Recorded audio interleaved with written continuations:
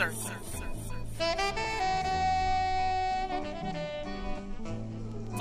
circle. Hi, I'm Miss Wanda, and this is Full Circle. Girlfriend, this is a place where you and I can connect. It's a show that embraces a 360-degree look at womanhood. It's our voice, our perspective. It's what we care about, and it's how we feel. Empowerment through conversation is what it is. This is Full Circle. It's another edition of Full Circle. Welcome to the program. I want to welcome my guest, Anita R. Johnson. She is a financial behaviorist. Now, Anita is an entrepreneur, speaker, writer, and founder of Money Wisdom for Women and Affluence Financial Fitness for Women. Anita has over 30 years of experience, along with her BBS in financial accounting. She has a master's in taxation and completing her PhD in finance, helping entrepreneurs find their financial voice. After settling into entrepreneurship in 1998 with Anita R. Johnson and Associates as the parent company, she quickly founded Money Wisdom for Women to help women upgrade their unhealthy financial habits to healthy habits, helping them make sound financial decisions. And when I met Miss Anita, it was actually at the book signing of Hidden Psychological Effects of Money on Black Women. And it's a compilation of personal experiences based on her vision. And when I met Miss Anita, I thought instantly, we have to talk around the Black Friday holiday shopping season. As we are shopping for the holidays, but also preparing for 2020, I want to make sure that we get our finances together. And if they're already together, keep them together and give some tips, especially to our young people out there, young women, and just people in general on how to stay in the black in all areas. Okay. So I want to welcome Miss Anita to the show. Thank you so much, Miss Anita, for being here. Thank you. Thank you for having me. I'm excited about being here. I am excited as well. You are a financial behaviorist. And with that alone, I could imagine some of the things that you hear and see. And we had a little conversation before the show started about money. Mm-hmm. But before we get into all of that, let's talk about you. Like, how did you, who is Anita R. Johnson? Wow. Well, I am actually a native of Oakdale, Louisiana. And if anybody knows Oakdale, which you probably, unless you're from Louisiana, you wouldn't know Oakdale. Uh-huh. And even if you're from Louisiana, you may not know Oakdale. Because Oakdale is, and I tease because I say I come from a town where there's two red lights. One blinks and one is the red. That's small. But I come that way through Oakdale, Louisiana, to California, to Sacramento, California. And so I have been here almost 44 years, mm-hmm. right? And I kind of love it here. And, you know, my parents were educators. I have one brother. And so just, you know, two children, just somebody who actually really loves what I do, mm-hmm. love the people that I meet, try to, you know, do as much as I can to love life, yeah. even though sometimes life does what it does. Yeah. Yeah. How did you get to Sacramento from Louisiana? Well, you know, my mother decided, God bless my mother, she decided that she wanted a better life for me. So her family lives here. Mm-hmm. My mother's family lives here. Her sisters and brothers did at the time. Mm-hmm. And so she put me and my daughter, who were three, she was 3 at the time, on a Continental Trailway bus. Oh my. And and that was in 80 something, I think. Uh-huh. And there were no such things as cell phones. So we were on the bus for 3 days, my daughter and I on the bus for 3 days. And, you know, I don't even remember calling home or anything until I got here and saying, I'm here. So she took her money. So my mother taught school, mm-hmm. and she played piano for churches. Okay. So she took her money for that she played the piano and gave that to me and sent me out here. Oh, yeah? So I think I had $1,000. And that's what I lived on until I found, and I lived with my aunt. So So that's what she took from me, and I am today really grateful for her to do that for me. I was mad at the time, but I was grateful. So she just wanted something better for you. She wanted something better for me, and I had been in a toxic relationship, and she was really trying to help me get out of that toxic relationship. Okay. And so she's like, okay, somebody's got it, because we got to get you out of this, and she did that for me. So that's why I'm grateful for her. Yeah. So you said your parents were educators, which is interesting because in a way you are an educator as well. So it kind of flowed naturally. What did you always have this penchant is the word that comes to mind about money? I believe it is in the book that you have here, the psychological effects, hidden psychological effects. I talk about how I was spoiled. My dad he spoiled me, and then so that kind of ran over into in a marriage of mine, and I thought that money is supposed to just come to me automatically at the time. Because I was beautiful, right? What can I say? I love it. I'm just beautiful. It's supposed to just jump into my lap, right? I've always been hardworking once I started working. But I also thought that I was supposed to be taken care of too, right? And so I found out that wasn't the case. So when that happened, when I found out that I was not I was the one that's to be dependent on me, then that's my whole mindset towards money changed. That was a hard lesson for you, I'm sure, because I can identify with that.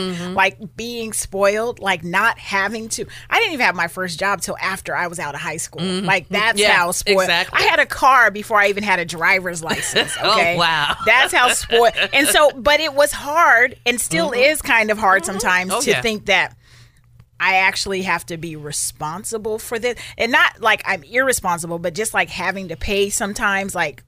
Why can't somebody else pay? I can relate. And so these are the things, whatever it is that we grew up with are things that we take into our adulthood. Exactly. So financial behaviorist, what exactly is that? It's simple, but then it's not simple, right? Because what we just talked about is a behavior that we carried into adulthood, that our parents, our father, whatever gave to us, whatever it is, we carry that into our adulthood, which is a financial DNA. That's what I'd like to call it. And so once I realized, when I started getting my PhD, one of the reasons why I was getting my PhD in finance was to have the difference between Caucasian women and Black women on why Black women retire and don't have money, and Caucasian women do. Okay. Not all of them, but you know what I'm saying. Right. And so it started off that way. But then when I started researching, I said, there's something different to this. It's just not trying to be on budget, which we call a financial spending plan. We don't say budget anymore. Oh, okay. I said, there's something different. And that's when I started to change my thinking and my dissertation in my mindset towards what's really going on, what's the bottom line kind of thing. And that's when I was like, there's a behavior behind this. And so that's when I started researching the behavior. And so when I tell people I'm a financial behaviorist, and they'd be like, what's that? I say it's a therapist, but it's on the financial side. So people come to me and talk about their problems or their challenges. I shouldn't say problems. Their challenges with money. I can't stay on budget, can't stay on finance. Why is it that I can't? I had started this thing a million times, blah, blah, blah. But it's the mindset and it's the behavior that keeps people from staying on their financial behavior or on retirement. So I try to get into the root of why that happens. And that could go pretty deep. Yes. Because, definitely. Just like I mentioned, my upbringing, right, my childhood where I pretty much, got anything I wanted, right? That's stuff that we carry into our adulthood. So a lot of times I don't think that we realize, or just speak for myself, realize that those are the things that we're carrying in. So how do you help someone kind of unpack all that to get to the root? That's a really good question, because remember, a lot of these people are coming to me kicking and screaming, right? And they're coming to me for a different reason. They're coming to me, oh, you can help me, because now I've been in business 20-something years, and so my business started off accounting, taxes, and helping people do financial spending plans and things like that. And now the ball is turned, and so they want this beautiful spreadsheet that think is a miracle to them, and I say no. And they look at me like, really? Like, no, you're not going to get that, because we need to start with this. So I always tell anybody that's coming to me on a one-on-one basis is that you got to give me 3 months, no matter what, and then we can do maintenance after that. But 3 months, twice a week, will tell me we will get to the root of the problem. And I ask them pointed questions. What do you feel about? How do you feel about money? If you thought about money right now, what is the 3 top things off the top of your head you would say? Some people are like, I don't have enough, I don't have this, I don't have that. They have these negative connotations around money, right? So then I say, well, take those 3 words that you just told me and put it into a positive affirmation. And that's your affirmation. And they look at me like, are you crazy? I just said not enough, this and that. Turn it around into a positive affirmation. And that's going to be your affirmation that gets you over the hump. You're going to say this 20 times a day, or write it 50 times a day, or whatever you're going to do. And then that gets you to thinking differently about your money, right? And then as we're working and I'm asking these pointed questions and I'm doing all these other things, and then they finally get to it and be like, oh my gosh, they start crying. Most people start crying when they get to, this is the root of the problem. This is the root of the problem. And so that's when they cry. They'd be like, like for one instance, I was working with a girl years and years ago. And one of the things that she had lots and lots of credit card debt, and then she had no house, and she had $30,000 or $40,000 worth of credit cards on different cards. Yeah. And I couldn't understand why she, had that. But when we got down to it, the stuff that she had on her credit card belonged to her sister and her sister's children. She didn't have any children, and she lived in an apartment. When she was growing up, her parents favored the sister instead of her. So that's the root. That's good. And then when she found that out, she was like, whoa. And then she was like, whoa, I can't believe this. And so, yes, that's when we talk about getting to the root of the problem. I want to go to, because you mentioned something that just struck me. Well, you talked about the positive affirmations, but even going back, I don't think people realize what they think about money. I ban the B word in my house. I ban anyone, like my niece used to always say that, like, be broke. I don't claim that. Yes. I don't claim that. And you have to, I think people need to understand too that those thoughts, I'm always broke. You're going to always be broke if you keep continuing to feed that mindset. So I like how you have them looking at their situation and then flipping that into a positive affirmation. I got a great one for broke. I wrote this the other day. Okay. So it must my spirit must have knew you were going to say this, right? So I tell people the same thing about broke is like, quit saying that you're broke. Just say that your abundance light is not on, and all you need to do is turn your abundance light on. I like that. I'm writing that down myself. That's Anita Renee Johnson's. You cannot. And I thought a hashtag money mindset. Okay, I like that. I like that though. It's about changing your mindset, but you have to, like you mentioned, get to the root of what that is. What caused you to think that way about money and have the relationship that you have? That's a powerful story. How the sister was favored, and now the other sister was still trying to feed that thing. Exactly. And we have that a lot of times. A lot of times too. What I found with some friends and people that I've met is that I've seen where family actually puts pressure on someone to take care of. You need to take care. That's your little sister, or that's your younger, or that's your older, whatever. And people have this they feel an obligation, right, to take care of the family and things like that because of whatever, however they grew up and stuff. And then that's something that plagues them as well. Exactly. Definitely. I know I can hear my mother one time saying to me, and God knows I love my mother, right? And she said to me, she says, you're going to go to college, right? And then when you get done, you're going to help your brother go to college. She said that to me. Okay. Right? And that did not work that way. I love my brother. My brother is the best brother ever, right? But it's not him that's doing, it's not me helping him, it's him helping me sometimes. Right. And so that's just the way, it turned out to be. And you're right. Family does put pressure on you. We got the holiday season coming up, and, the pressure of finding the perfect gift. And this is something else my dad says to me. He says, we spend money to impress people we don't like.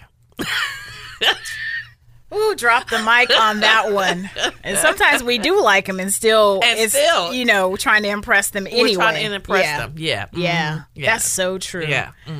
Trying to outgift, and, I got to get the bit. I used to do that with my family. Like, I just gotta always give them the best. I gotta, because I felt like, and the family knows I'm transparent. I felt like that was the way that I showed them love, right? Is if I buy you something that's really extravagant, that means that I mean, it wasn't the whole definition, but that showed how much I loved you because I got you this thing, right? And that happens too. It's like equating love with gifts. Exactly. Yeah. And we do that in not just with money, but we do that in our relationships with friends or our significant other or spouse. Oh, you give me the biggest gift, that means you love me so much. But that's not always true. It's so crazy too, is that, but I'm the opposite. So like, I am not, you don't have to give me something big and impressive. A nice gesture would be for me, but for me, outwardly, I'm like, I have to, I want to get them something nice to show how much I care about them. And I think that's society too. Yeah. Not just pressure from family, but society in general. Yeah. And especially and I would also say, and this generally speaking in the Black community, is because sometimes we don't have anything. So what happens if we can give we've been shown by the society that the bigger the gift, the better it is. And that's not always true. Yeah, that's true. So why do you think it's important, especially for women, to be educated about money? And especially I guess in our day, is that when we were coming up, we worked. And then we had our grandparents, I would say our grandparents or great grandparents. They kind of knew how to save, but they didn't know how to invest in it, right? Invest in a future or leave a legacy and things like that. So it's important as women, because we make up a lot of the workforce, and when we retire 80% of us retire in poverty. So how you work and then retire in poverty, or you're not earning enough money or something, you don't ask for the value that you value yourself. And so I think it's really important that we learn not just the nuts and bolts of putting a plan together, but our mindset when it comes to money. And most of us are single, and some of us are single and married with kids. And so we have to be careful on how we think, show our kids, leave a legacy for our kids. And I'm not always talking about money legacy, but a mindset legacy for our children. Yeah, I like that. Yeah. Ooh, we're going to take a quick break. When we come back, more conversation with a financial behaviorist, Anita R. Johnson. We are talking women and money today. It's Full Circle. We'll be right back. Empowerment through conversation, that starts with you. Tell us what topics you want to hear. Drop us a line at fullcircle975@gmail.com. Empowering women through conversation.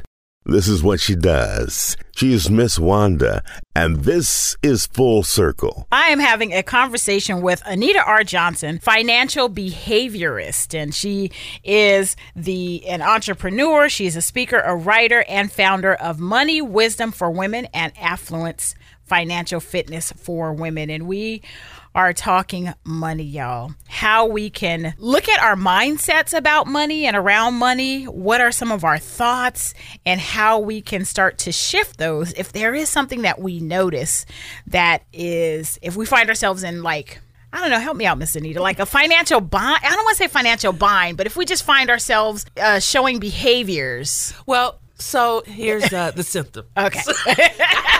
I love it. Not a doctor yet, but here's the symptoms. If you can't find yourself staying on budget, which is called a financial spending plan, if you find yourself spending too much money, or if you find yourself spending not enough money, right, or you're afraid to talk about you have fears of money, you know, your hand sweats and all that kind of stuff. You pull your hair out. You got to have 3 glasses of alcohol to right, to do your financial spending plan. It takes you 2 years to go to a financial planner when you like a year out from retiring or something. Then you need a financial behavior. Yes, right? Because it's so important to make sure that you look at how you're thinking about money. And I want to jump back to something you said before the break. You talked about how a large percentage of women, especially women of color, retire in poverty. And you said sometimes we don't ask for what we want. That's in negotiating our salaries and things like that. Why do you think that's a hard? Because I know for me, it was hard when I was establishing my coaching practice. Of I know that I know the schooling that I went through and how much experience I have, but for some reason I couldn't equate that to what my real value was. And I was afraid to ask for what I know that I'm worth. Why do you think we have that? I think, one thing is that we have never been taught that we are, that we should value ourselves. We've been taught that, that we're less than. Right. And that I think society has said, and this is not when I say these things, this is not a beat of men. But we have to be able to take care of ourselves. And so we've always basically been relying on men to take care of us. And so what happens is we'd be like, okay, I don't want, or I can live off of this and this and this. So we don't ask for what we want because we're afraid. And, we are a nurturing kind of maybe that. Okay, here we go. Hello. I just want to just commend you ladies. And the other thing is that African American women have always, to a point, with being part of taking care of the family, did with very little, but seem to make it. But now it's to a point where it's talking about wealth and passing the wealth on to the next generation. And I want to thank you, ladies, and this program for putting this on. Thank you so much. Thank you so much for calling and for your words. Miss Anita, did you have anything you wanted to respond to the brother? Thank you so much for calling and listening. Okay, thank you. Thank you. That's he brought out a good point, and it brought something else up for me because one of my books is called Being Broke is Maddening.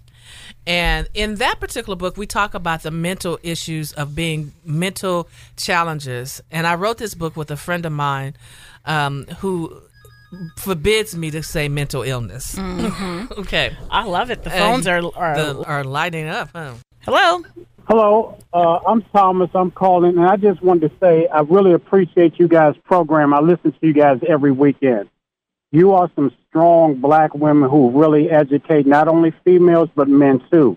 But at the same time, it's for a lot of women. I know to me, it seemed like women have changed.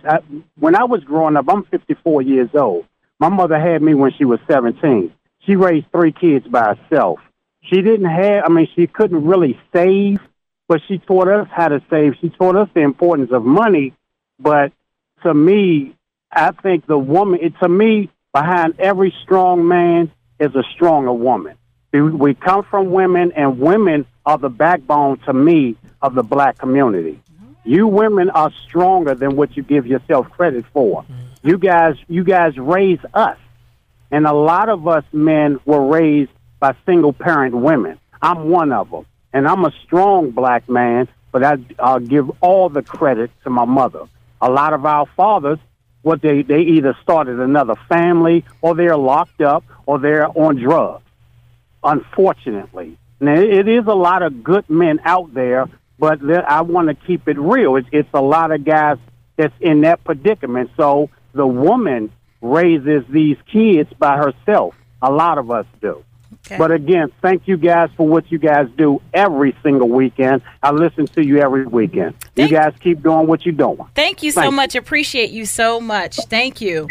Wow, that is such a great compliment to hear brothers out there chiming in on what's happening, And he makes a good point. There are a majority of women that are single moms raising their children and having to set financial examples for their children as well. So I want to go back to the point that the first brother talked about the mental health. One of my goals in life is to have this what I do as part of your medical. Right, put as your medical. So I've been trying to work and contact, the medical field, anybody in the medical field, so that you can have this as one of your mental health challenges, so it could be covered under your insurance. Oh yeah, money fears and things like that to be covered under your insurance, so that you'll be able to come and be able to sit in front of somebody and talk about it. Because that's one of the things is that we fear, and then we also fear who we're talking in front of. Like people come to me and the first thing they say, "Oh, you probably never seen anything like this," and I tell them one or two things. I see either I did it, what you've done, right? Or I've seen it. So roundabout, I've been around it. Yeah. Yeah. The tie between mental health and money is so real. Definitely. And we don't give enough credit for that. So I applaud your efforts for trying to get the medical industry to see like our mental health benefits that we get through work or whatever, to see that really is a connection. It's stressful when you don't have enough money, which leads to other stuff. It's stressful when you're under financial pressure, losing your home or whatever it is. So that tie is super important. Yeah, definitely. This is some good stuff, y'all. Thank you so much for calling and listening to the program. This is Full Circle. If you're just joining us, I'm Miss Wanda having a conversation with Anita R. Johnson, financial behaviorist. Miss Anita, we talked about why it was important for women to know about money, but there's also some benefits to knowing about money. Can you tell us some of those things? Well, yes. In order to have a great relationship, you need to have a great, healthy relationship with your money, right? So some of the unhealthy things is not paying your bills on time. People just say, oh, pay your bills on time. That doesn't always work because you don't always have the money, right? So having a great relationship with money. So once you have a great, healthy relationship with money, you're able to invest. You're able to see money really differently. You're able to pass that legacy, not only the legacy of money to your children, but the thought process of money to your children. So those are some of the benefits. Choosing where you want to live, right? You don't have to. You can buy a beautiful home if that's what you want. You can drive a nice car if that's what you want. One of the things is that you also want to know is that yes, I can live below my means and still be able to do the things, right? And so those are really benefits from having a great relationship with money. Yeah, I want to jump back to that living below your means in just a minute. 97.5, hello? Hey, hello. My name is Hello. I'm going to be exposing a DA pretty soon, and I was trying to get my story out. Okay, right now we're in the middle of a different talk show, but if you want to give us a call back after 12, I can help you out, okay? Okay, who am I speaking with? This is Miss Wanda. Okay, Miss Wanda. All right, thank you so much, sweetheart. Bye-bye. All right. I want to go back to, what you said. Darn it, I usually scribble it down, but I forgot. So we're going to just keep going. Oh, and I forgot too. Yeah. You talked about you can choose to live. Living below your means. That's what it was. That's right. Because a lot of people, and I'm going to say myself included for a long time until the last couple of years, but thought that living below your means meant living in poverty. Mm-hmm. Oh, wow. Or living in, not necessarily in poverty, but struggle. It could be equated with struggle. And that's not the case. It's just not going above and beyond what you bring in. Look at what you bring in, what you spend out, and finding a good medium where you can still have some savings and still enjoy your life. You bring up a point, and I always I'm probably going to make some people mad at me.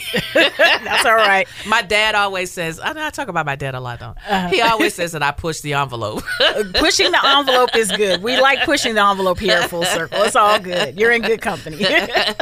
So, and I want to touch on being, wearing your badge of poverty on your sleeve. Like, okay, yeah, I'm going to get, to a better place one day because I'm poor now, or I'm wearing that badge of poverty now. Right. And so if whatever, who is your higher calling, your God, your Buddha, whoever it is, they really don't want you to live in poverty. They really don't. All right. Yes. So, but the world is made up of poor people, but it doesn't mean that you have to live that way.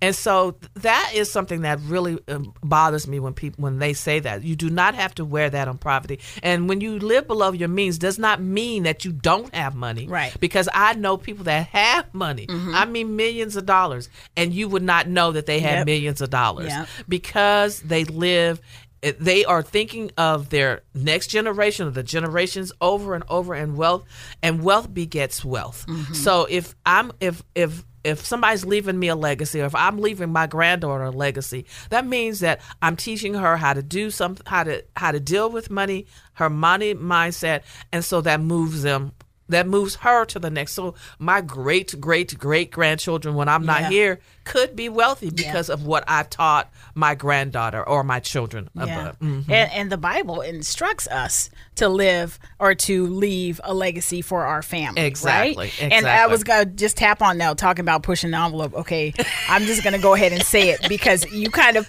said, I'm just going to piggyback on it. But there's this thing that sometimes people of faith think that in order to be more faithful, I have to live in struggle. Yes. Which is not true. And I'm from the South, and that was taught to me in the pulpit from day one, right?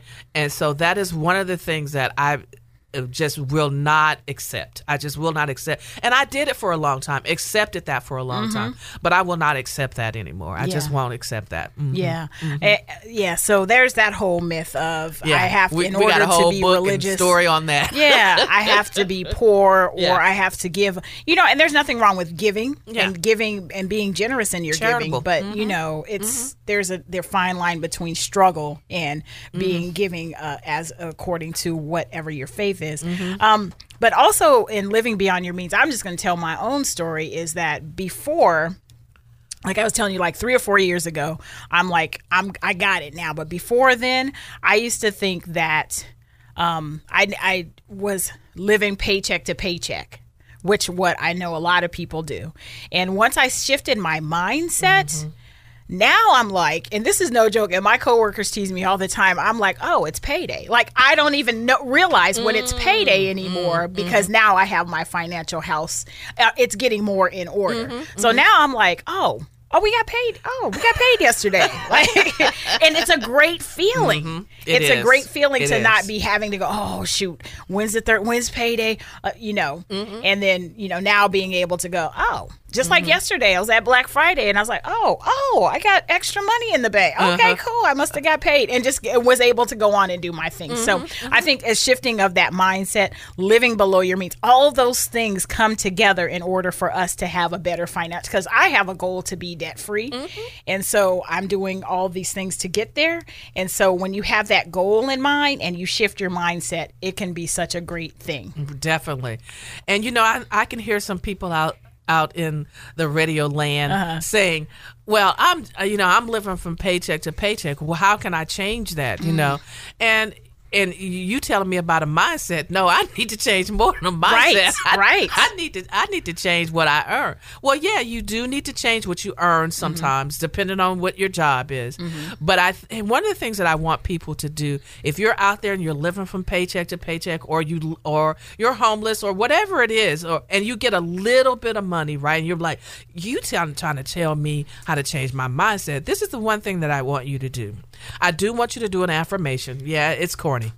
Yeah, it's good though. Yeah, it's good. I do want you to do a financial affirmation. You can do the other affirmations that speak to your spirit and so forth, but I want you to do a financial affirmation that will speak to your spirit. And then what I want you to do, and I'm letting you jump ahead. All right, I want you to start tracking what you're spending. Okay. And a lot of times when you start tracking what you're spending, because we all think that we're spending a certain amount of money until we start tracking. And once we start tracking, we will find out that we may be spending too much money in certain areas, you know. And I can tell you one of my weaknesses, is eating out. Oh, okay. All right. We all got something. Is eating out. I can have $10 in my spending bank account, right? And I'd be like, what can I get for $5? I love it. I love it. So the financial behaviors sometimes need a financial behavior. Right?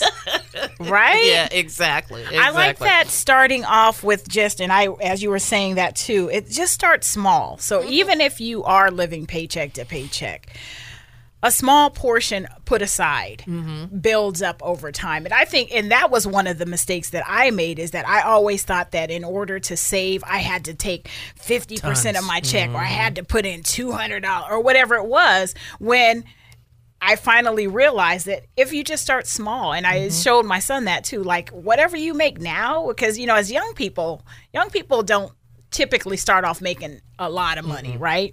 So just start off small, $50, $20, $10, whatever it is. Just get into the habit of putting something away. Definitely. So that now you can build on that, because compounded interest and compounded savings adds up in the end. And I think a lot of people kind of negate that, thinking they might have that same thinking of it has to start big. And that's a true statement. In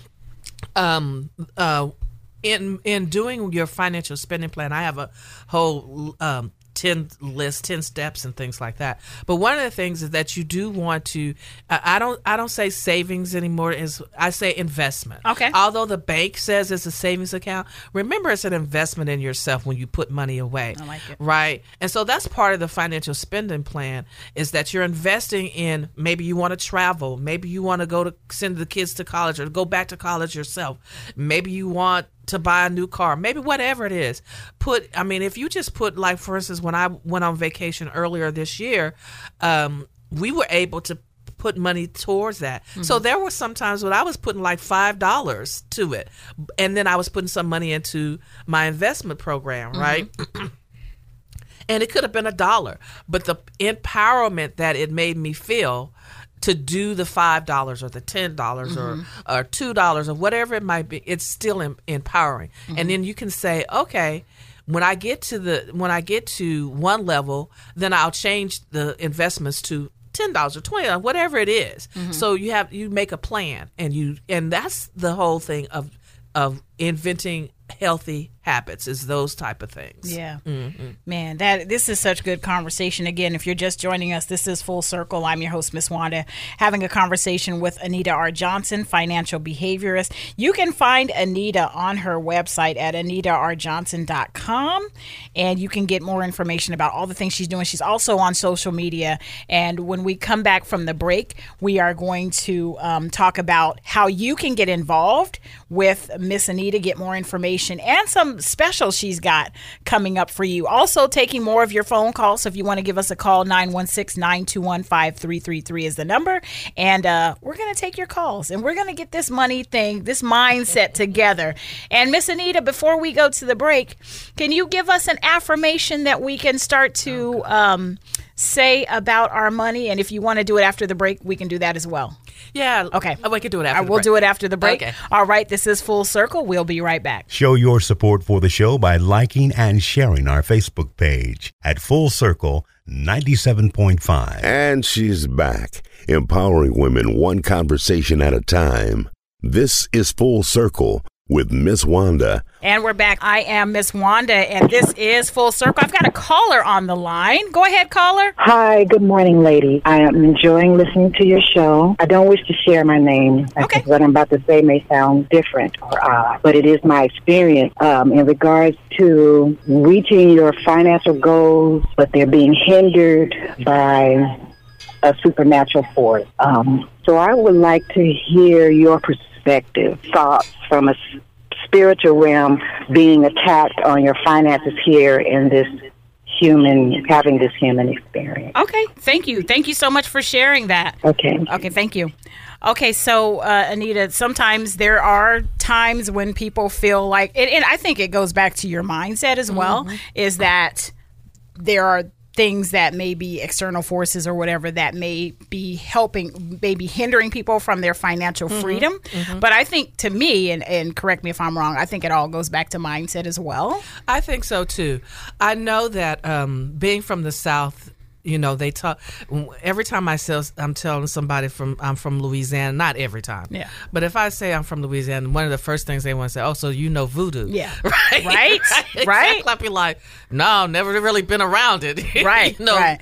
And so people, and I don't want to discount anybody's feelings when it comes to that, or their mindset when it comes to that. But I would actually, and I think you and I were talking about this earlier today, is that when you receive your money, or when you're thinking, you want to pray over your money. Okay, and it may sound crazy or whatever. Pray over it. Pray over it. One of the things that you want to pray about is that who the person that gave it to you in good faith, and that if you're working for this money, then you receive that money and do the things in good faith for it. All right, let's take another. 97.5. Hello. Hello. Hi. Thanks. I'm listening to your program. Thank you for bringing this information to us. For those of us who want to be savvy sisters, what programs or workshops you have planned, Ms. Johnson, in 2020 for those of us planning for retirement? Good question. Some of the workshops and things that I am planning for 2020 is that we do have a financial action board party that actually helps you put it's similar to a vision board, but it's more of an action board party. And you can check, my website for that information. We also have, and I'm a big believer in yoga, so we have a find your voice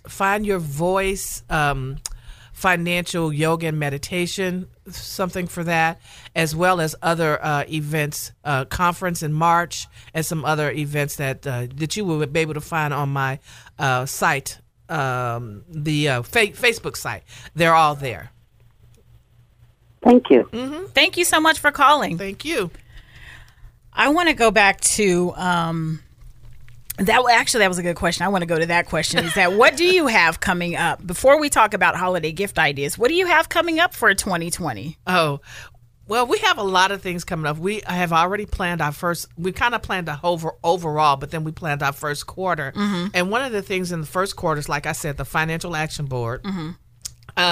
And we have something called a financial speed dating event. Oh, yeah, I missed the last one. I really wanted to go to that too. I thought that was so cool, and I was actually telling someone about that yesterday as well. I think that's a cool idea. Yeah, I don't exactly know. I think we're doing 2 this year, and I'm not exactly sure which dates they are, somewhere in June or some. Mm-hmm. So what a financial action, financial speed dating is just what it is. It's speed dating, like you go speed dating, but they're financial people.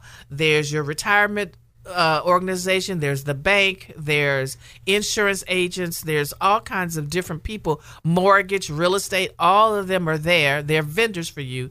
You have 7 minutes to talk to them, and then you go to another person. After 7 minutes, you go to another vendor and you talk to them. And you 7 minutes and you go to another vendor. And so this has been one of my very good successful events that I have done throughout the year. The other event that I know the date on that, which is in September, is that we're going to have a financial bus tour. Okay, Miss Wanda. That's it. Okay, so tell me about this bus tour. Okay, so what we're going to do is, it hasn't been announced yet, so you guys are the first. We got the exclusive. All right. The yes. exclusive on this. And so what we do is that we take, a party bus, kind of, and we're going to go to Monterey. That's the game. Sign me. You said Monterey. That's my favorite place. That's Sign my me favorite up. place too. But we're going to do financial games on the bus where you can win gifts and so forth. So that's in 2020. So that'll be September 19th. So look for that, and if you have questions about it, you can always, email me and stuff, and then I can put you on the list. I'm just going to let the family know that day, if that's a Saturday, there will be a pre-recorded full service. Because I'm going to that. That just sounds like so much fun. Yeah, that's and it's a fun. way for people to get educated on their finances as well in a fun way, and not just sitting in a conference room somewhere with someone, womp, womp, womp, The other, like I mentioned earlier, is that we're going to have something called Find Your Financial Voice through yoga and meditation. And that's going to be, the first one is somewhere in January, but the second one is February 1st. So we got that one already scheduled. Okay. So we got plenty of, we got stuff. We even got some stuff for 2021, another exclusive. Okay. And I do a retreat. Okay. And we're going to do a retreat. We're going to do a cruise retreat, 2021. Well, all right, Miss Anita. So we've got all kinds of exclusives with Miss Anita R. Johnson talking women and money. And I like the yoga, how you're bringing the yoga into your finances, and also the financial vision board, but called the financial action board. Because we can have the vision, but what action are we taking in order to get to where we want to be? Exactly. So this is the holiday season, and people are out there probably as we speak doing their shopping for the holiday season. But can you give some of our listeners some holiday gift ideas so that we don't have to break the bank this holiday season? Definitely. I know that some of us actually really want to buy that perfect gift for someone. But let's do this. Let's think of some creative ways to give gifts for someone. Like, for instance, if you know a couple that have children and they are, they're maybe a newborn or maybe a bunch of children, 2 or 3 kids, and they can't get out much, you might want to give them a date night. Babysit the kids for them and give them a date night, right? So they can go out and enjoy each other.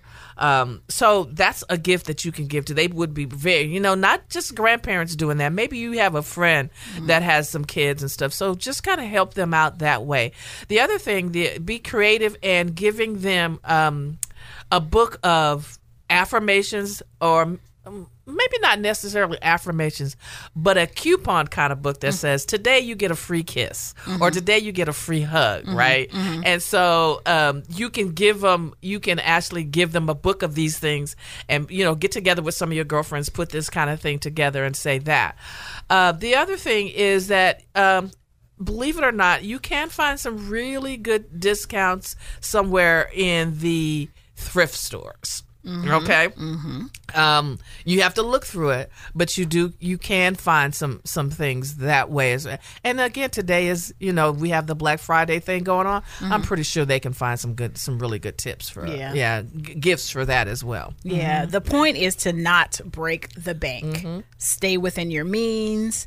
And if you haven't planned for the holiday season, because a lot of people don't, just be mindful about how you're spending. And really the reason behind this whole holiday season anyway, it's about family and love and things like that.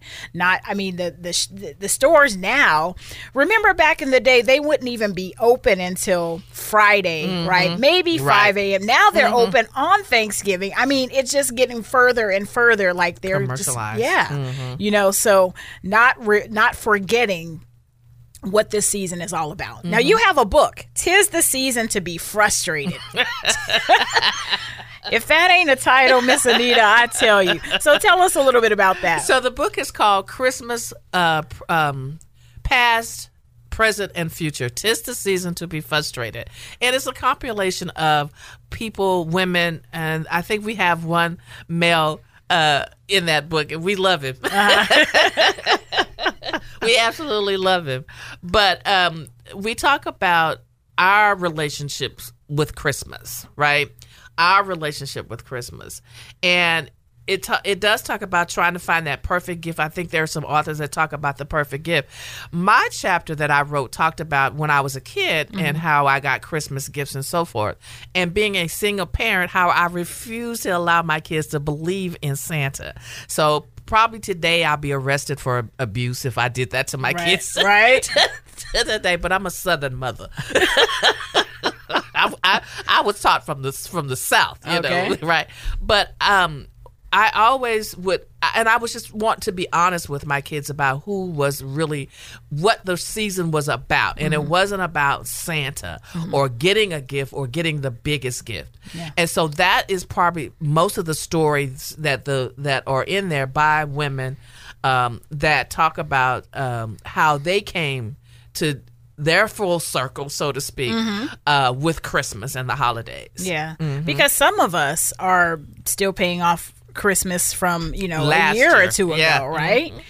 Putting a lot of stuff on the plastic versus having the cash for it, because we want our families to have. And I mean, it's not it to me. I mean, there's nothing wrong with that in the sense of you want to see your family happy. However, doing it that way, there is, you're putting yourself in debt for the year to come. So now you're already starting the next year in all of this debt. And just think about it. A lot of times now, how many times have we gotten toys, even as adults, gotten toys, and like 15 minutes later, we're like, don't want that no more. Right? It's in the corner by the end of the month or something, right? Yeah. So remember when you're giving gifts, like for instance, when I dated this guy that had children, I would give them books.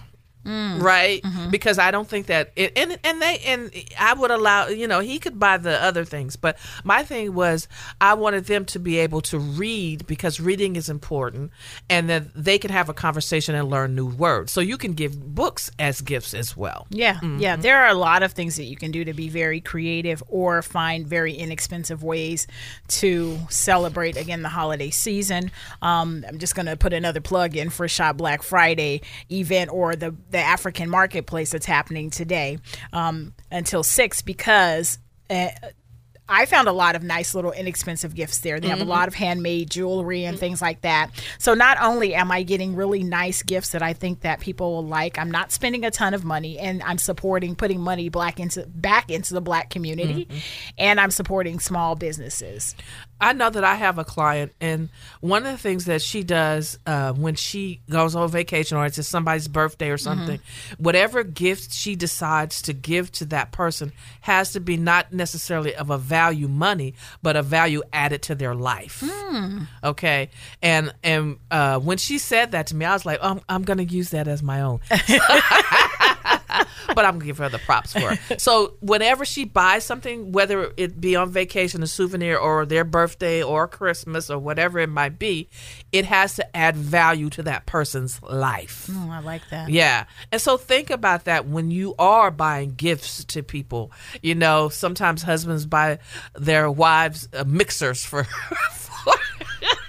That is not adding value to my life. If you buy me an air fryer, okay? I don't love that. I don't mean anything bad, guys, but I've seen enough of it, right? I've seen enough. And then, I guess if the wives bought the husbands a boat or something, that would add value to their life, right? So add value to the person's life, when you get ready to purchase them a gift. You bring up a good point, too, in that you can shop all year long. Yeah. So when you're on vacation and you see those nice little things, why not, buy things to give to people at the holiday season? Exactly. Another thing someone told me a couple of years ago, and I haven't subscribed to this yet, but I think it's a great idea. I just haven't done it personally, but they said start in January and just buy like one gift card a month. And you can either, by the time you get to December, you've got 12 gift cards, right? Say if you put 20, 50, whatever amount, you can either now use that as your holiday spending or use that as gifts. That's interesting. Yeah. Yeah, that's a good one. Yeah, I thought that was a really good idea, you know? Then you're already prepared, and then again, not going out of pocket for the holiday season. The other thing is the good old-fashioned, and I think banks and credit unions still do this, is the Santa Saver account as well. They do have some that have some. Okay. You just have to, seek them out. Yeah, but that's another way to, again, start to save for the holiday season so that you're not, again, going out of pocket for the holidays, making yourself crazy and spending money that we really may not have money to spend or using plastic. Right? Definitely. Yeah. Definitely. Yeah. If you're just joining us, this is Full Circle. I'm your host, Miss Wanda, having a conversation with Anita R. Johnson, financial behaviorist. When we come back from the break, we're going to tell you about some deals that Miss Anita has for you and how you can follow her on social media. This is Full Circle. We'll be right back. If you have something to add to the conversation, drop us a line at fullcircle975@gmail.com. And we're back with Miss Wanda, life coach, motivational speaker, and friend to sisters everywhere. This is Full Circle. So we are having a conversation with my guest, financial behaviorist Anita R. Johnson, talking about women and money. And there's so much I want to make sure that we cover. But before we went to the previous break, I did ask Miss Anita to give us an affirmation that we can start, that can help us start our financial journey. Well, I'm going to give the affirmation that I say to myself every morning. And it's that I'm living in abundance.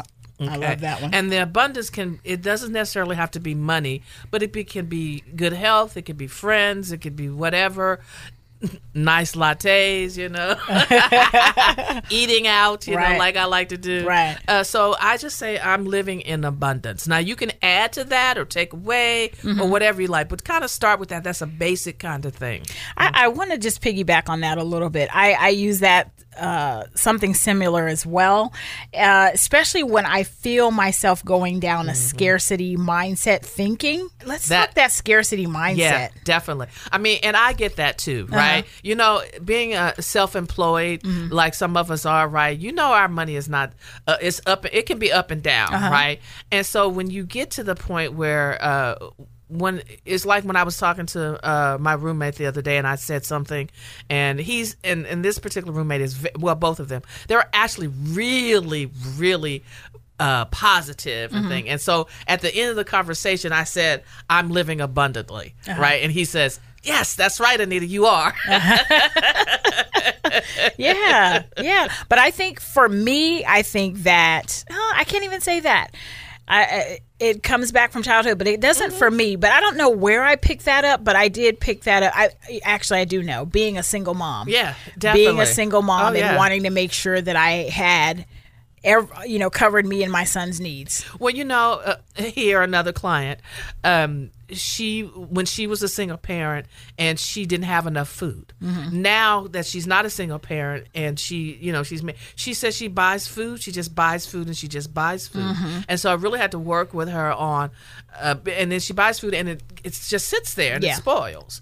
And so now really worked with her, and now she has that flow, that balance on that. Yeah. So definitely. I like that affirmation. I'm living in abundance. And again, it doesn't have to just be about money. It could be an abundance of love or friends or whatever it is. But I do like that affirmation very much. Let's talk a little bit about our teenagers and money. Okay. So one of the questions that I ask parents sometimes when they have teenage children, I was like, so if something happened to you, could your teenager run your household? Right? Could your teenager run your household? And some of them be like, they have this wide look in their eyes like, no, I wouldn't let my teenager. I'm not like, well, why? Why wouldn't you let your teenager run? Because he or she doesn't know. Oh, they don't know. can you teach them how to run your household, right? Teach them how to run your household. So here's some of the tips. Of course, you're the ones that's going to oversee. The parent is always going to be the one to oversee. But what happens is that you say, okay, this is how much money that's for the household for this week or this month or whatever, and here's an opportunity for you to run it. These are the bills we have. This is how much money you have. Can you run this household? Can you run this household a week? Can you run this household a day? Can you run it a month? Because if something would happen to you, and maybe you sick or something, and your money gets limited or whatever it is, you still have to depend on someone to run that household, right? And this could be for a single parent or both parents. If you're both parents, and this will teach them how to handle money. And they have a perspective on money, because a lot of times I know that I guess I used to say, oh, well, you have more checks, just write more checks. Oh yeah, whole book's worth. So if you teach them that money is not unlimited but limited, right? Then you will get them in the process of taking care of their own business. Yeah. So their own money business. Now, I'm going to kind of counteract that a little bit, play a little bit of devil's advocate, because I listen to Dave Ramsey very often. And one of the things I hear people saying is that they don't want, they want to have a conversation with their child about money, but they don't want their child to know how much they make. What do you think about, they don't want it, they feel like that's too personal for them. I don't want my child in my business. What do you think about that dynamic? That's a good observation, so to speak. And that could be true. What you probably want to do, if you don't want your child to know exactly how much you earn, because maybe they'll hit you up a little bit later, right? I would probably have a separate bank account for that when you're doing this experiment with it, and then just put some money in there and put, okay, this is the money that we're going to use to pay the bills to run the household. Okay. And when this is gone, the household's going to break. Yeah. So you could do something like that. Okay. And I know it's about fear, because here it is about that, is that we all are afraid of money. Most of us really fear, and we fear people knowing that we don't know, okay? Or we fear the fact that we should have known because we're an adult. Yeah. Right? So we fear that. And I get all of that. But we have to be able to teach and be honest and teach our children how to deal with finances. Yeah, yeah. And it's never too late, too. So please don't feel like if you don't know, it's never too late to learn about finances, investing, getting on a financial spending plan, correcting those behaviors that you've exhibited in the past. And if you don't know where to start, go see Miss Anita. That's right. That's what she's going to help you do. She is going to help you get to the root of those financial behaviors that we exhibit. Exactly. That get us into the positions that we're in. Man, so do you do financial advice as well, or do you work with a financial advisor? I work with a financial advisor. People, when they come to me, they have goals, whether it be tax goals, whether it be purchasing a home, whatever it is that they want. So in order to do that, I try to get them into a different mindset. So I have people around me that I can refer to them. I may have 2 or 3 different financial advisors, because not all, one size doesn't fit all. Right. And so I tell them to go and interview these people, right? And then when they interview, they can decide which one they want. Okay. So you have people that you partner with in order to help your clients just get the best to get that whole financial picture in order. Yeah. What do you think one of the most important things is? I heard one of the callers earlier talked about preparing for retirement. What do you think some of the most important things women need to do when it comes to money? Okay. One of the things that if you are still, of course, I guess if for a time you're working, but one of the things, if you're working, you want to be able to, and I'm pretty sure a financial advisor will be able to tell you this as well. You want to be able to take advantage of your work retirement plan. Okay. some people don't take advantage, and here's what the reason why is because they may be single parent, and they need all the money that they can get. Mm-hmm. But remember, you're not going to be working forever. You cannot work forever, right? Yeah. And you don't want to be 75 talking about, oh, welcome to some other place. I'm not going to say that. Yeah. We got you. Oops. But you don't want to be, you don't want to be able to do that at 70, 75, unless you just really want to work. Right. And you're healthy enough to work. But when you have to work, that's a whole different story, right? So you want to be, so take advantage of the plan that your job is offering, if your job offers that. Now, on the other side, that some jobs don't offer. So maybe you might want to talk with your boss and figure out how to offer those kinds of things.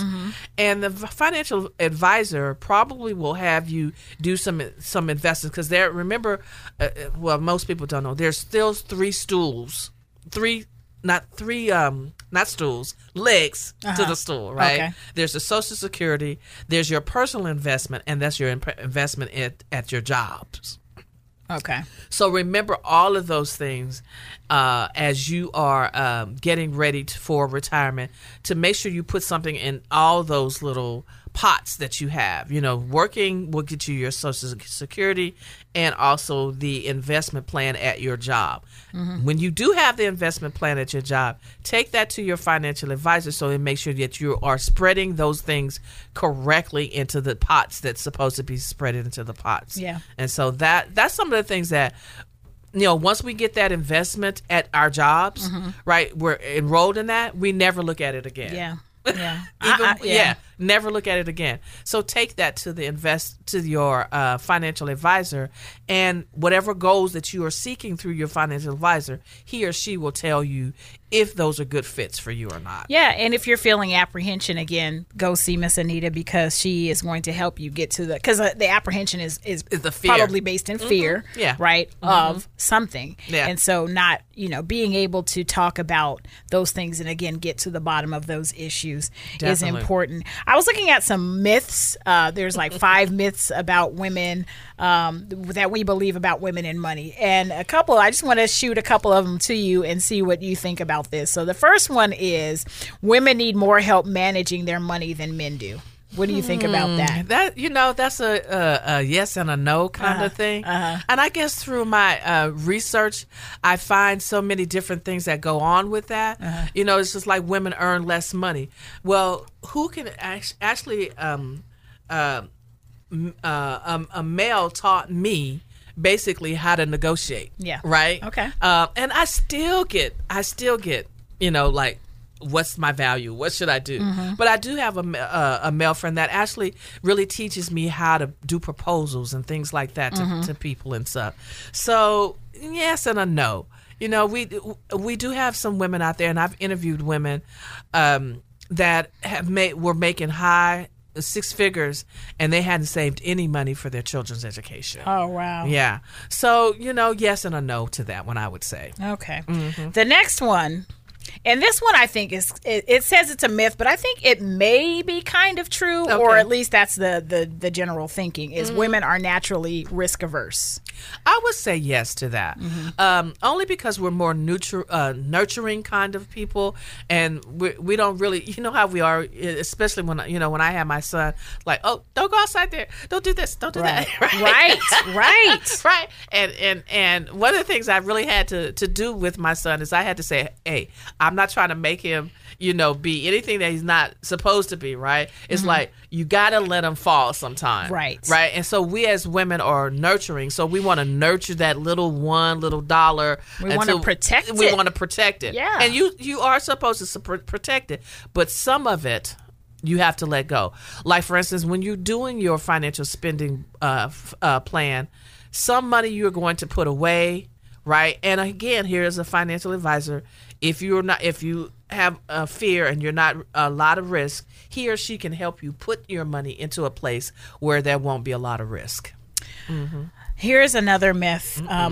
Women can only, like married women, can only depend on their husbands for the finances. Remember, family, I'm reading myths. I'm not saying that this is my mindset. So don't come for Miss Wanda. I'm reading myths. And don't come from me. Right? Because I say no. That one I think is really important because in a lot of times you do have men that take care of the family's finances, and either they pass away suddenly or there's a divorce, and now you're taking care of yourself. Yeah. I find that to be maybe it's a myth, but it can be true. Only because I don't know the percentage, but I think that we have not actually taken care of our finances like we should, or we don't have a spouse that actually, or a significant other that actually helps us to do that. Now, I find that the most of my male friends and my male clients actually want their wives to know what they're doing financially, right, in the household. If they're taking care of the household finances, they want them to be aware. They want to be able to do that kind of thing.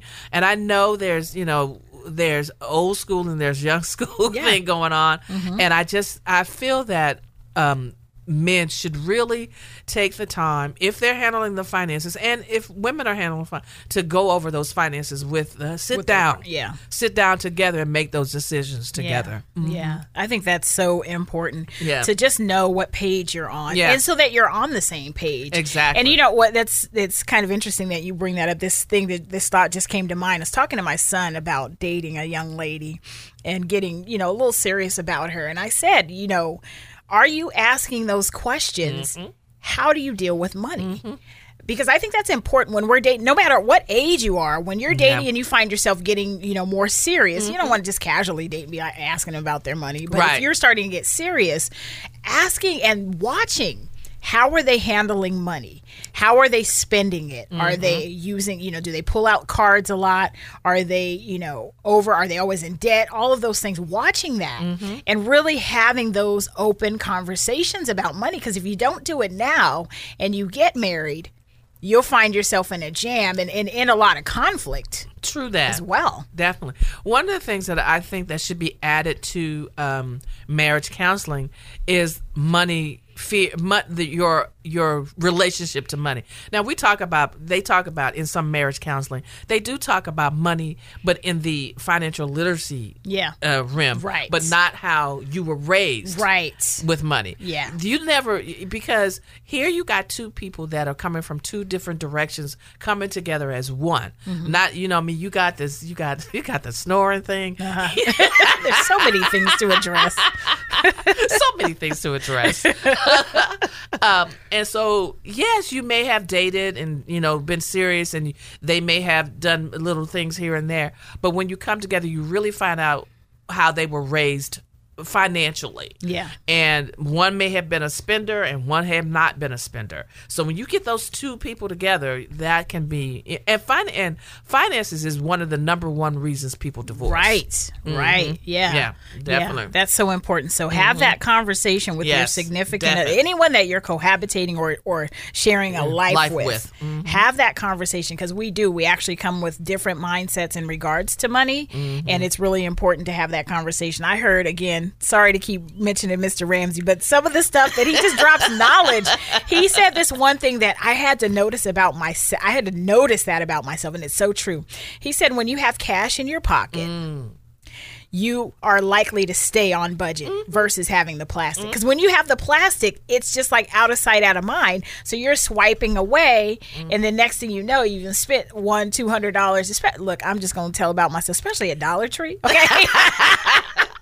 Everybody knows Dollar Tree, you can just get in so much trouble. It's just $1. Next thing you know, you just spend $100 at Dollar Tree. Exactly. But he did make a good point that, and I had to watch that about myself, and I noticed that to be true is that when I have plastic, when I have my ATM or my debit card, I'm like, throw that on there as well, and do that as well, versus having the cash and knowing that that's the limit that I have.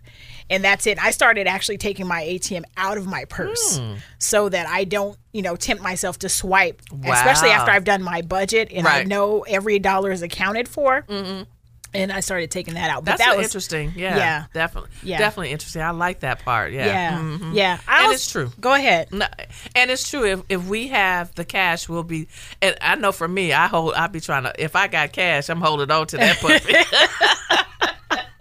It's so crazy how society is moving so away from cash, which really drives me nuts because I really try to operate on a cash only basis.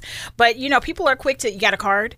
And a couple of vendors I went to, not yesterday, but in other places, they're like, oh, I don't even take cash. I only take card. So they're encouraging that behavior of swiping. Exactly. Yeah. I know when I did my my dissertation, this book that I got was written like in the 1950s and 40s, and it talks about money as an illusion. And now if you look at what's happening today, cash money seems to be an illusion because we have Zelle, we got Cash App, we got all those things, and we could automatically get get our money and stuff. And I remember when the ATM was first coming out, I was like, I'm never going to use that. I always want a cash. I might be one of the biggest offenders of the Zelle app.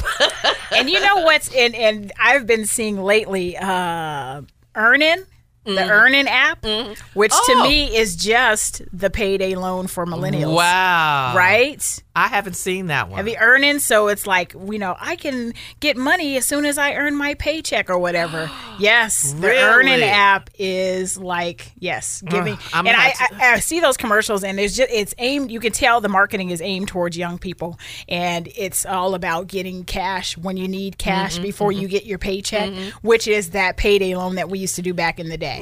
Wow. Yeah. The other thing is, since you're on that, we're talking about, the college athletes are now getting paid. Yes. So think about this. You're 17, 18 years old, and you're just playing college ball, basketball, football, whatever it is, right? And I don't have an opinion either way. Yeah. But my thing is, now you're going to be earning some top dollar, just like the professionals are. And remember, professional athletes, a lot of professional athletes, when they retire, it's 3 to 4 years that they're broke.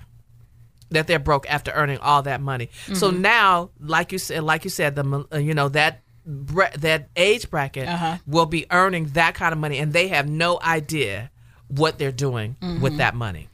Yeah. So that's an important one. So I'm here. And just right, and just young people in general, especially coming out of college, and maybe you were a struggling college student or working and going to school and paying for school and everything, and now you've got your first gig, and you're making couple of $50,000-$60,000 coming out of college, not having had that before, and now having to learn to manage it. And I do think about pro athletes, entertainers, all of that, and the example that they're setting for our children and for us in general, going and spending a lot of different money. So just there's so much out there to talk about. One of the other things I did want to mention is having multiple streams of income, right? So we talked about not having enough money, right?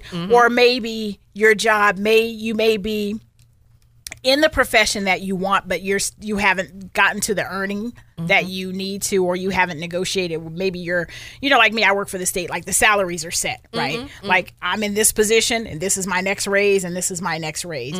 So how do I bring in other money? And that is, a lot of people have multiple streams. That's another way to build wealth. Right. Yeah, that is another way to build wealth. And again, why do you need the money? Why do you need the money? Do you need it because for some reason that you're not managing the other money properly? Here again, do you need it? You figure out if you're managing your main gig, the money properly. Yeah. So yes, you do. In today's society, you do kind of need 2 or 3, 4, 5 streams of income. And I'm no different than anybody else. I have try to have different kind of teaching and doing all kinds, just to have that one stream goes down.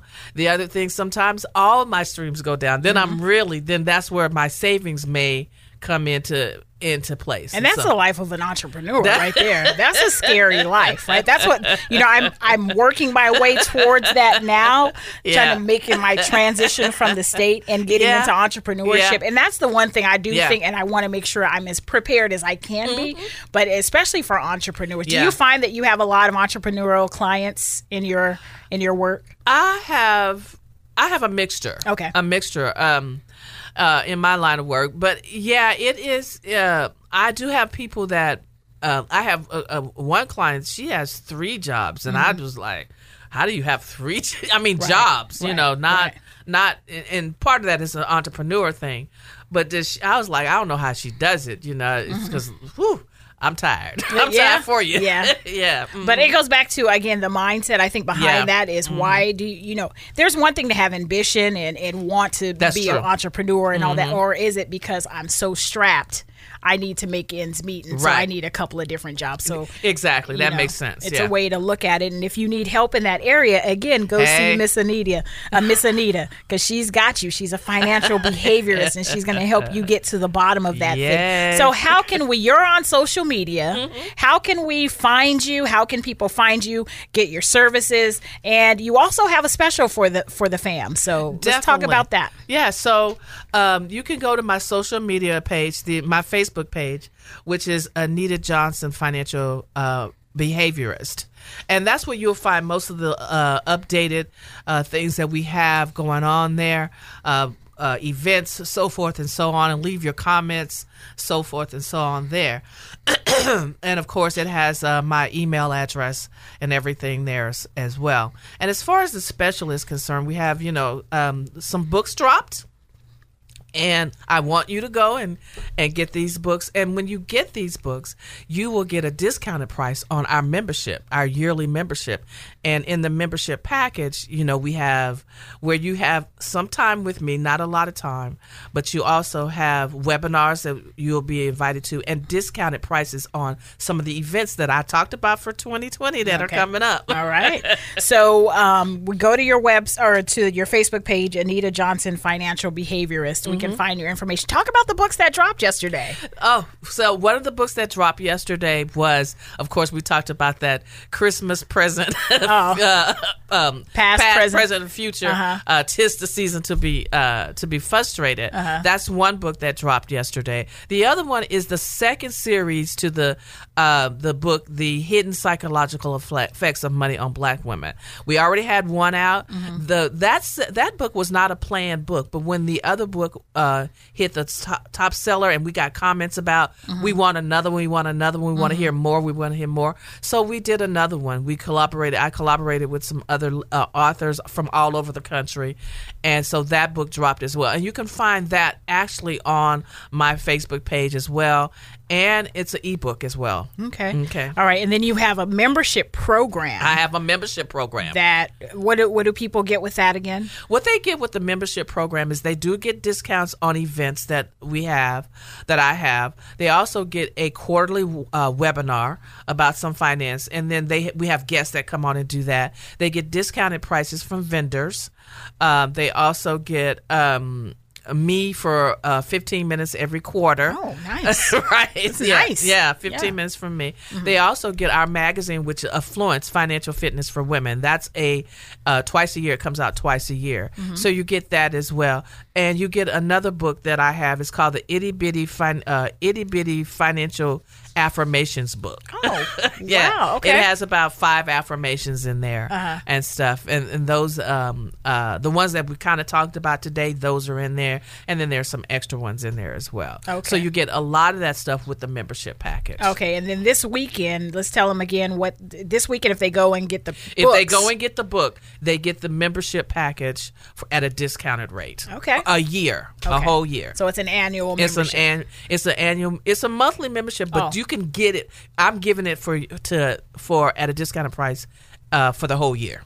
All right. You can't beat that. And you get 15 minutes every quarter with Miss Anita. Hey. So if maybe if you don't have time, or if you're somewhere else, right? Because I'm sure you have clients all over the world. I have clients all over the place. Okay. So we can do Zoom calls. We can do all kinds. This technology. Yes. Thank goodness for technology. That's for sure. So you can go ahead and take advantage of that. Make sure you visit Miss Johnson's website, Anita Johnson Financial Behaviorist on Facebook. Excuse me. Visit on Facebook. Get the 2 books that have dropped, and also check out the membership opportunity to be able to go in and get those other benefits, the coaching, the 15 minutes of coaching, the magazine, and the webinars, which again, covering a multitude of topics. Yeah. Are you going to do a signing for the second book, or for? We haven't. Well, it just dropped yesterday. Yeah, it dropped yesterday. But I'm looking for it probably sometime in March during Women History Month. Okay. All right. Yeah. Finances, man, it is. You can go on and on and on about finances. I want to close with one more thing. Let's talk about how do we help women start to get comfortable talking about money, whether it's with their significant other or any other family members. How do we start to get women comfortable with talking about money? Interesting question. I always go back to the mindset of how we feel about money. So I would actually take some time to sit alone. This is something that we don't do, right? Because we're afraid to sit alone because we're afraid of what our spirits will tell us, right? So, So I would actually make a purpose in talking about it and visualizing money, right? Money is not evil. Some things we do with money may be evil. But here's the thing is that money is a tool. And this is how, when I have men and women set in and I'm talking to them, mostly the time men say money is a tool to get to the next to the next one. Women might say security, right? So remember that money is a tool to get you from one spot to the next. It's just like when you had that hoopty that time, then that hoopty was getting you from one spot to the next. That's what money is, right? Right. So it gets you from one spot to the next. And so remember that, because you got to have it. You got to have money to trade and do things. Right. So the first thing you want to do is one of the things that you want to visualize yourself in abundance, and you want to visualize and have a conversation with yourself on what you want to tell your spouse or your significant other, and be comfortable with talking about it and taking some of the fear and things out. Yeah. Yeah, I love that. Great advice. It's not anything to be afraid of. I think where the fear comes in is when we feel like we don't have enough or we can't do the things that we feel that we can do. But, again, it all goes down to looking at your mindset around it. And Miss Anita Johnson is the one that can help you. A financial behaviorist, y'all. I had never heard of it until I met Miss Anita. So, and I think it's fascinating work, because there really is a connection between the way we treat money, the way we think about money, and some of the things that may have happened in our past. So it's important to get to the root of those things so that we can have a better relationship with money, for our lives and to help plan our futures. Oh, definitely. Yeah. Definitely. Yeah. Definitely. Respect the money. Yeah. And it'll respect you as well. Oh, okay. Drop mic on that one. I love that. Man, okay, so if you want to find Miss Anita Johnson, again, go to Facebook. It's Anita Johnson Financial Behaviorist on Facebook. Check out the 2 new books that she just dropped yesterday, Christmas Past, Present, and Future. 'Tis the Season to Be Frustrated. Yes, all right.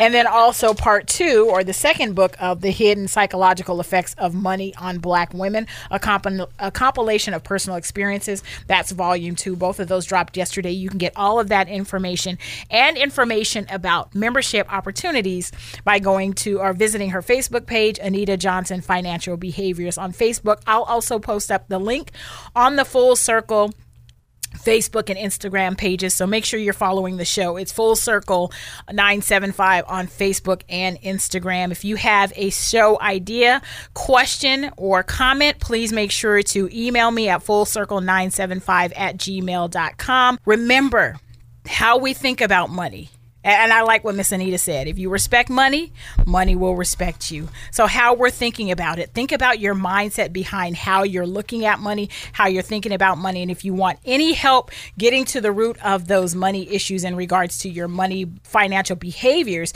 check out Miss Anita R. Johnson, financial behaviorist. Follow her on Facebook at Anita Johnson, financial behaviorist on Facebook. Again, you can get her 2 books. You could also get information on the membership packaging. That's it. That's it. That's it. All right, family. It's full circle. We have made it another week. Show love to everyone you meet and have a happy and safe holiday season.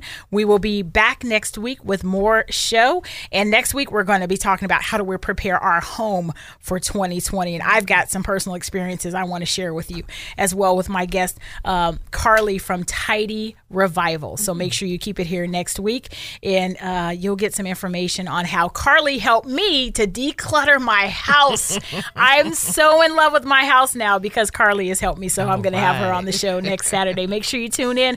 That's how we're doing it, fam. We'll see you next week. Peace. This has been Full Circle. Follow our Facebook page at Full Circle 97.5.